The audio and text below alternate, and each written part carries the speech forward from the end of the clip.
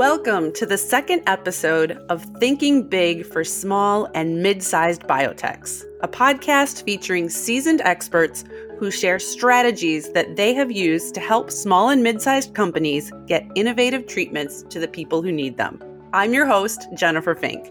In our first episode, we talked about defining the regulatory roadmap for product success. Mary Beth Adams, Allucent's Senior Vice President of the Consulting Business Unit, outlined the critical importance of a gap analysis and showed us how taking time for a gap analysis can actually save time in the long run. If you haven't yet listened to that episode, I strongly encourage you to do so. Your product has to clear significant regulatory hurdles before it can get to the patients who need it, and Mary Beth discusses how to clear those hurdles. Today, we're talking about multinational clinical trials and why those trials are key to bringing novel therapies to market. Joining us today is Pavle Vukojevic, a rheumatologist turned clinical researcher who is now the Chief Scientific Officer for Allucent.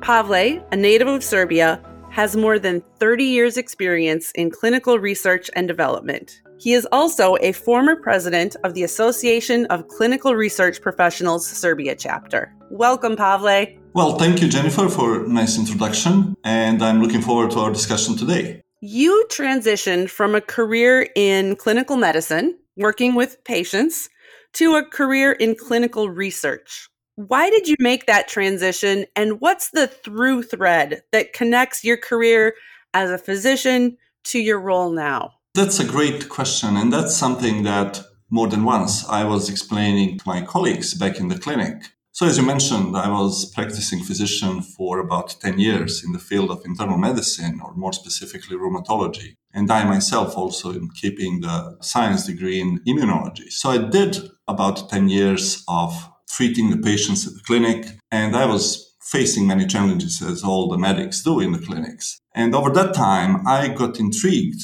with the opportunities for the new types of treatments. Rheumatology is a very challenging area. There is a lot of really devastating diseases, like autoimmune diseases, such as, for example, lupus, where we don't have a good enough treatment yet.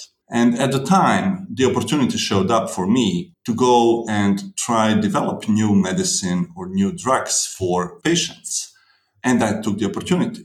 I have to admit, at the beginning, it was a little bit of not easy decision to make because I did like my clinic. I did love treating my patients. But in broader picture, this actually proved to be very, I would say, relatively successful switch, because now I can proudly say that I actually has reached out to much more patients than what I could have if I stayed in the clinic. As being part of the Allucent for 25 plus years now, I was part of the development of more than 20 drugs that has been registered and are available for our patients on the market as we speak. And that I find as a great achievement and makes me, feel very proud professionally, and also is fulfilling my medical side of the being and willingness to help other people or other patients. As a physician, you wanted to help your patients, wanted to relieve their suffering whenever possible,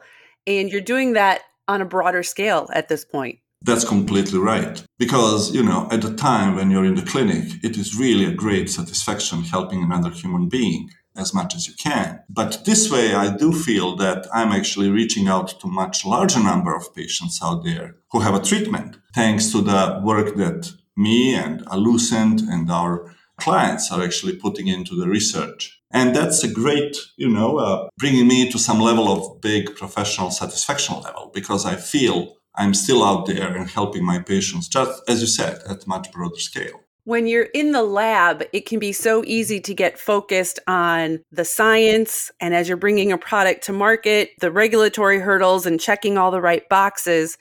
And you're reminding us that this is really all about people in the end. All these steps are really about getting medications, treatments, products to people who need them. That's another great point, because in our day-to-day business in clinical research, we are facing daily with the hurdles, and it's not always easy to overcome. And sometimes we do miss and forget about why are we doing what we are doing. And actually, that's exactly what you said. We are here to help our patients by developing the new drugs that they need. And again, I really like to celebrate every time we have a successful story and new drug hits the market. And I really would like all of my colleagues to do the same, just to remind ourselves actually why we do what we do. How do multinational clinical trials fit into this?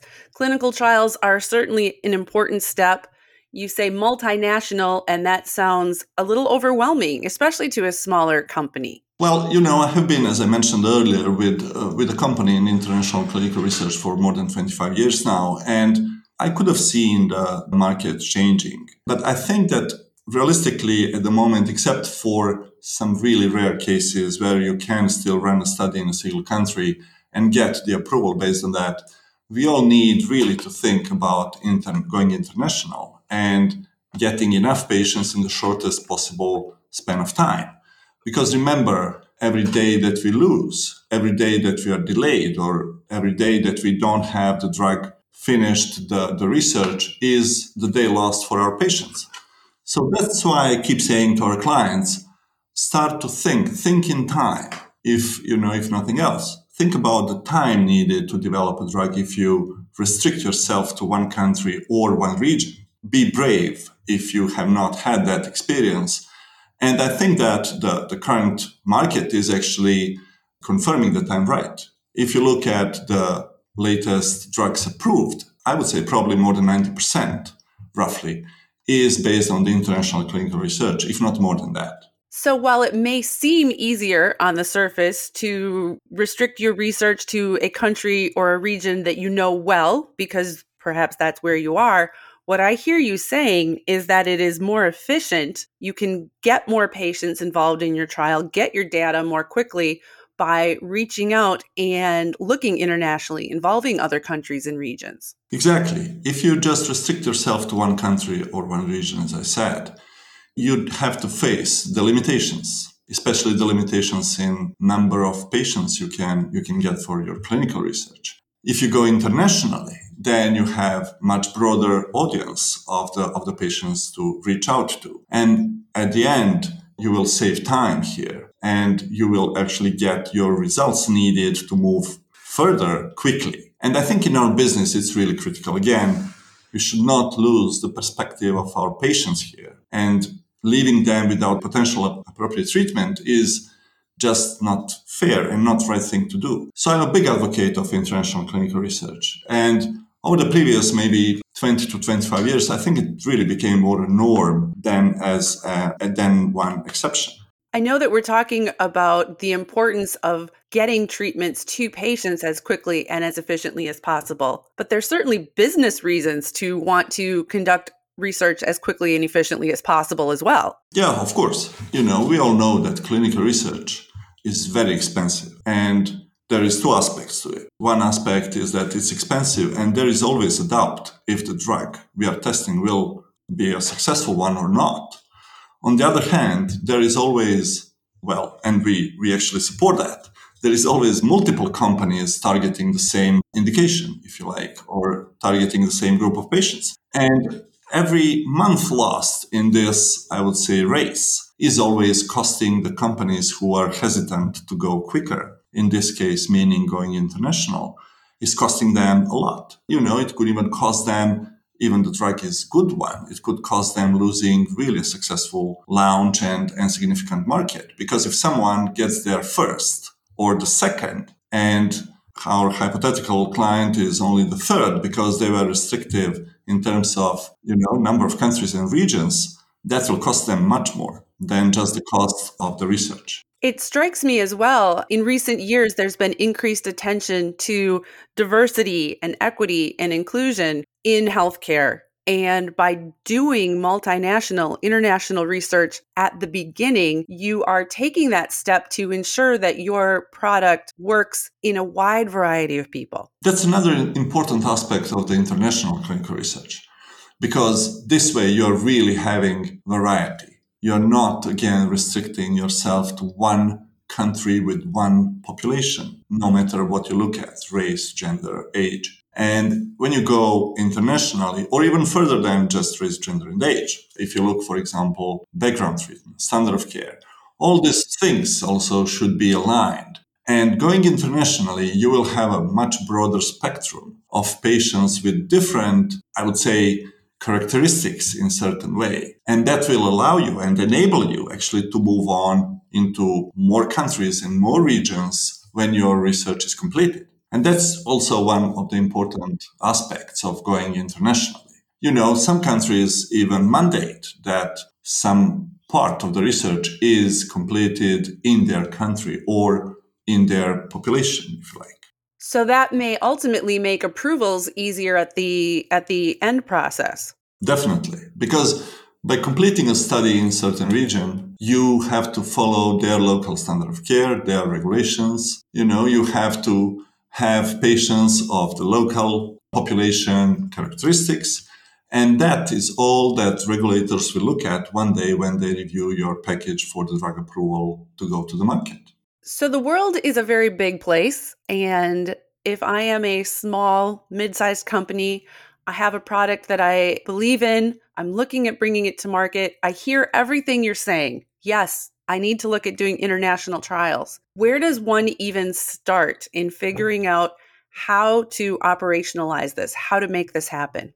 Well, Allucent is the mid-sized global CRO. And, not restricting to Allucent alone, but I will use Allucent as an example here. I think I would advise anyone planning to go into international research to go to someone with relevant experience and then ask the questions they need to ask. How is that organized? How does it work? Is it, what are the hurdles? What are the timelines? All that things that I can fully agree with you are not necessarily known by our clients at the beginning. So my best advice is that use a good partner that will have relevant experience to, first of all, inform you about relevant details. So even our clients can make some selections when it comes to the country choice themselves, and then further on guide them through the whole process. Because we have to be aware that there is a lot of differences around the world. Even the small ones counts. In a clinical research, everything is very tightly regulated, and every country or a region, if you like, will have their own ways of dealing with things and asking for certain documents or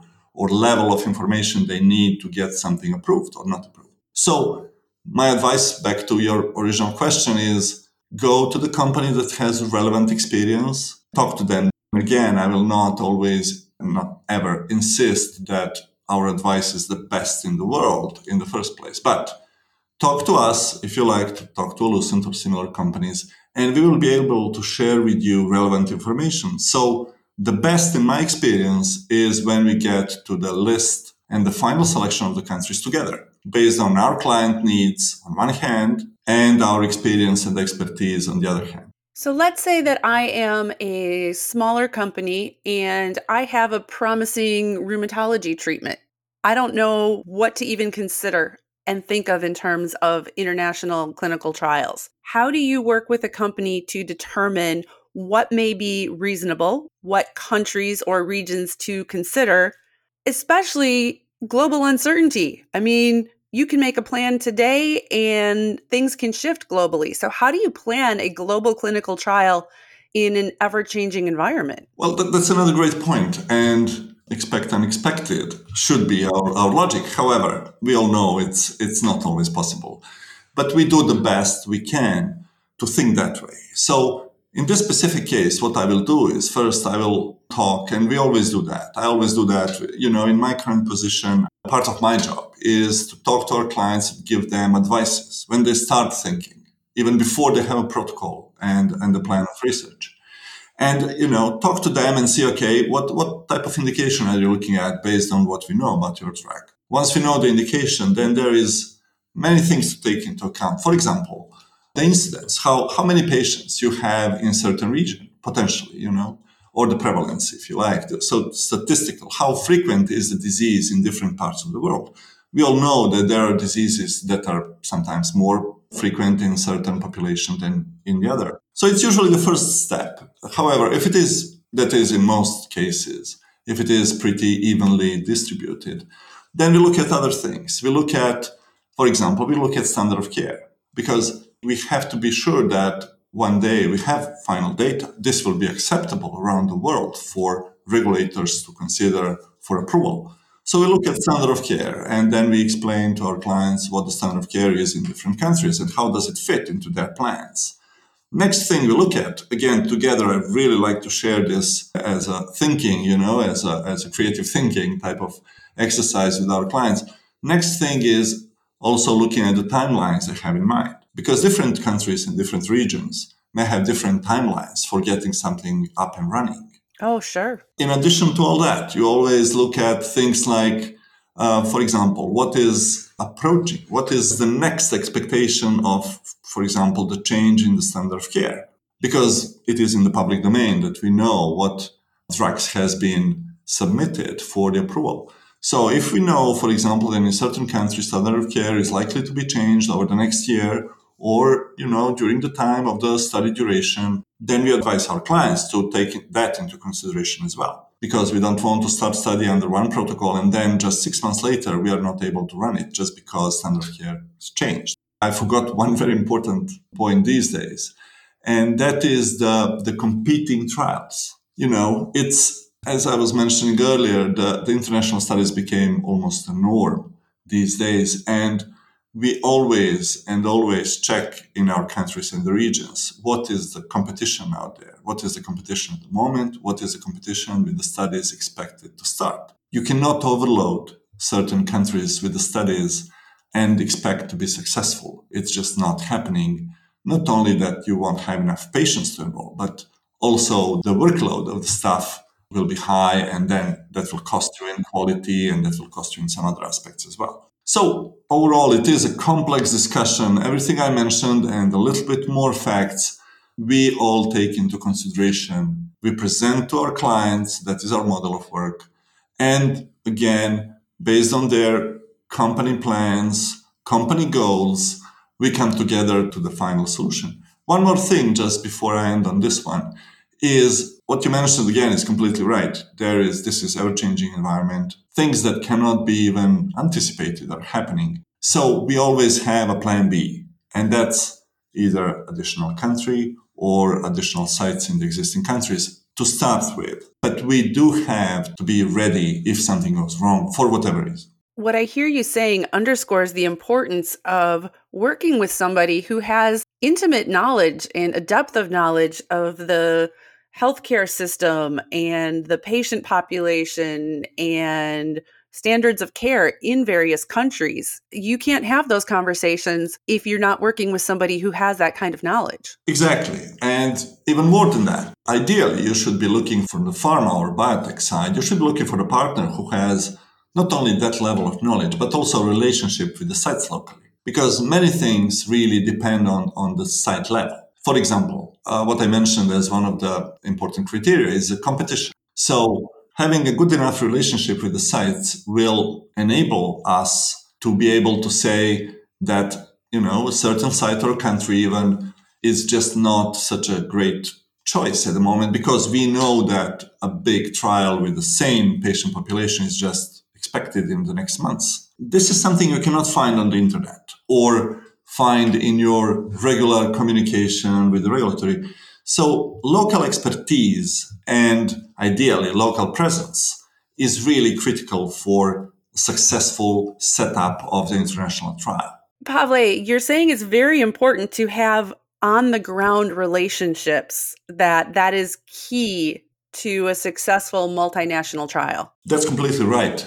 Not only that you need these relationships to be able to navigate sometimes through, I would say, very subtle differences between the countries in the regulatory submission and regulatory approval process. But even more importantly, you will benefit from having a local relationship with the sites by getting a real, realistic feedback from the sites directly. For example, about competing trials. That is something that you cannot pick up on the web or elsewhere. It is something that you really need a good relationship with the sites to know that some big studies are coming or not. So my point here is that when you choose your partner to go internationally, make sure that this partner has a good local presence and local connections, as well as relationship with the sites. We have all learned recently how interconnected the world is. The COVID-19 crisis interrupted healthcare, supply chain, all these things. War in the Ukraine and Russia, all these things are disruptive to healthcare, to clinical research, and can be very difficult, if not impossible, to predict. Pavle, what has happened to some of the trials that certainly were ongoing as the world shifted around them? I think, as the company, we did a pretty good job with the COVID situation at the time. Because it was a new situation for everyone. Being a big or being a small company didn't matter. Running a study in this therapeutic area or that therapeutic area did not matter because everything was affected. However, we did navigate very successfully, and I think it's a benefit, and that's the advantage of the smaller and mid-size CROs, because we are flexible, agile, and we can adjust and adapt more quickly than some bigger, larger systems. So what happened is that even the countries were not completely clear what to do, but we were closely following daily development in each of the countries and reacted almost daily ourselves. So at the end of the day, we really did not lose any of our patients due to the COVID, or we did not lose any of the countries because of the COVID itself. Everything was unfortunately delayed or slowed down. But at the end, we did manage to get our studies to an end.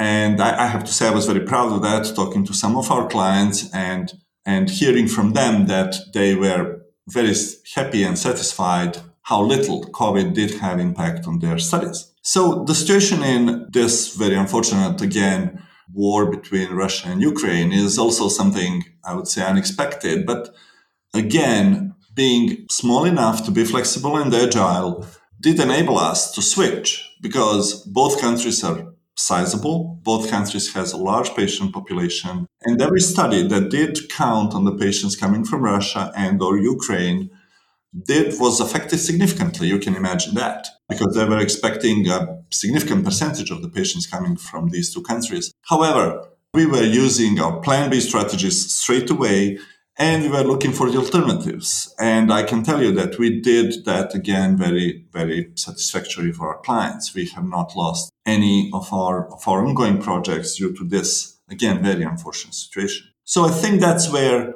smaller organizations and organizations that are able to move quickly and change direction quickly and plan and execute quickly really, really is a big benefit. So give me an example. Let's say that we have worked together and we have developed a plan for a multinational trial, and we're expecting to have a certain number of patients coming from Russia or Ukraine, and war breaks out, and that's not possible. Then what? What happened next? Well, I can give you a direct example without mentioning names, of course. We do have ongoing study in a rare indication, and significant percentage of patients was expected from these two countries. We even had lined up patients in both countries when everything, happened. Within a week, we did know that this is a situation that has to be fixed immediately. We had a call with the client immediately, and we looked for the alternatives.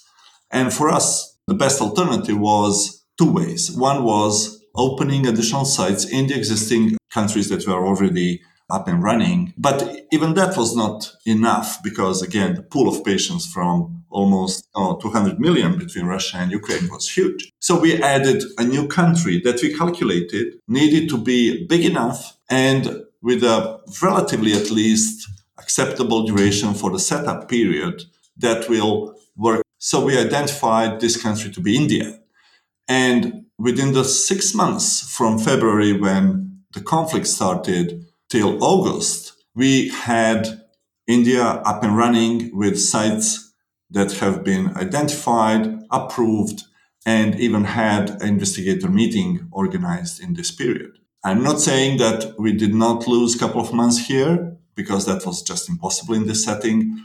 But compared to some other situations where I know this war did have much worse effect, this was actually minimal, I would say, delay for our client. And our client is very satisfied with that. And we have study going on as planned. Almost, I think we have actually, because of the good feedback and good recruitment in other countries that picked up, we have actually almost came back to the original timelines. So within a week, you were discussing, hey, we need to start pivoting.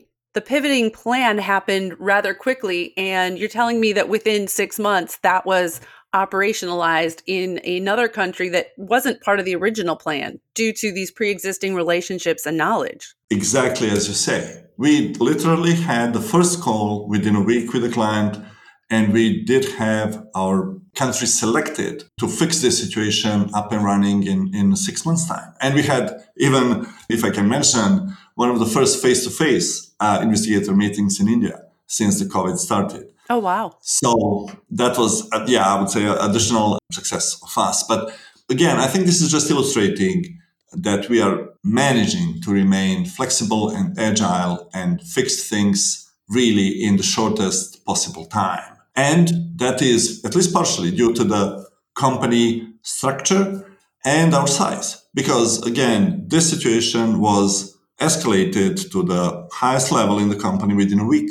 That, to be completely fair, will not happen if we were like, I don't know, tens of thousands, huge organization. Flexibility, agility, and international perspective are extremely important in our global interconnected economies and healthcare systems. And Pavle, I've so appreciated your input today. Thank you so much for sharing your time and expertise with us. You're welcome. Happy to be part of this. Thank you. Multinational trials can seem impractical or overwhelming for small and mid-sized companies. But as we've learned today, there are risks to restricting your clinical research to just one country. Managing multinational clinical trials requires flexibility, agility, and on-the-ground connections. But they quite literally open a world of possibility. Thank you again, Pavle, for sharing your stories and your expertise. And thank you all for joining us as well. I encourage you to join us for the next and final episode of Thinking Big for Small and Mid-Sized Biotechs. For more information, you can go to allucent.com. Until then,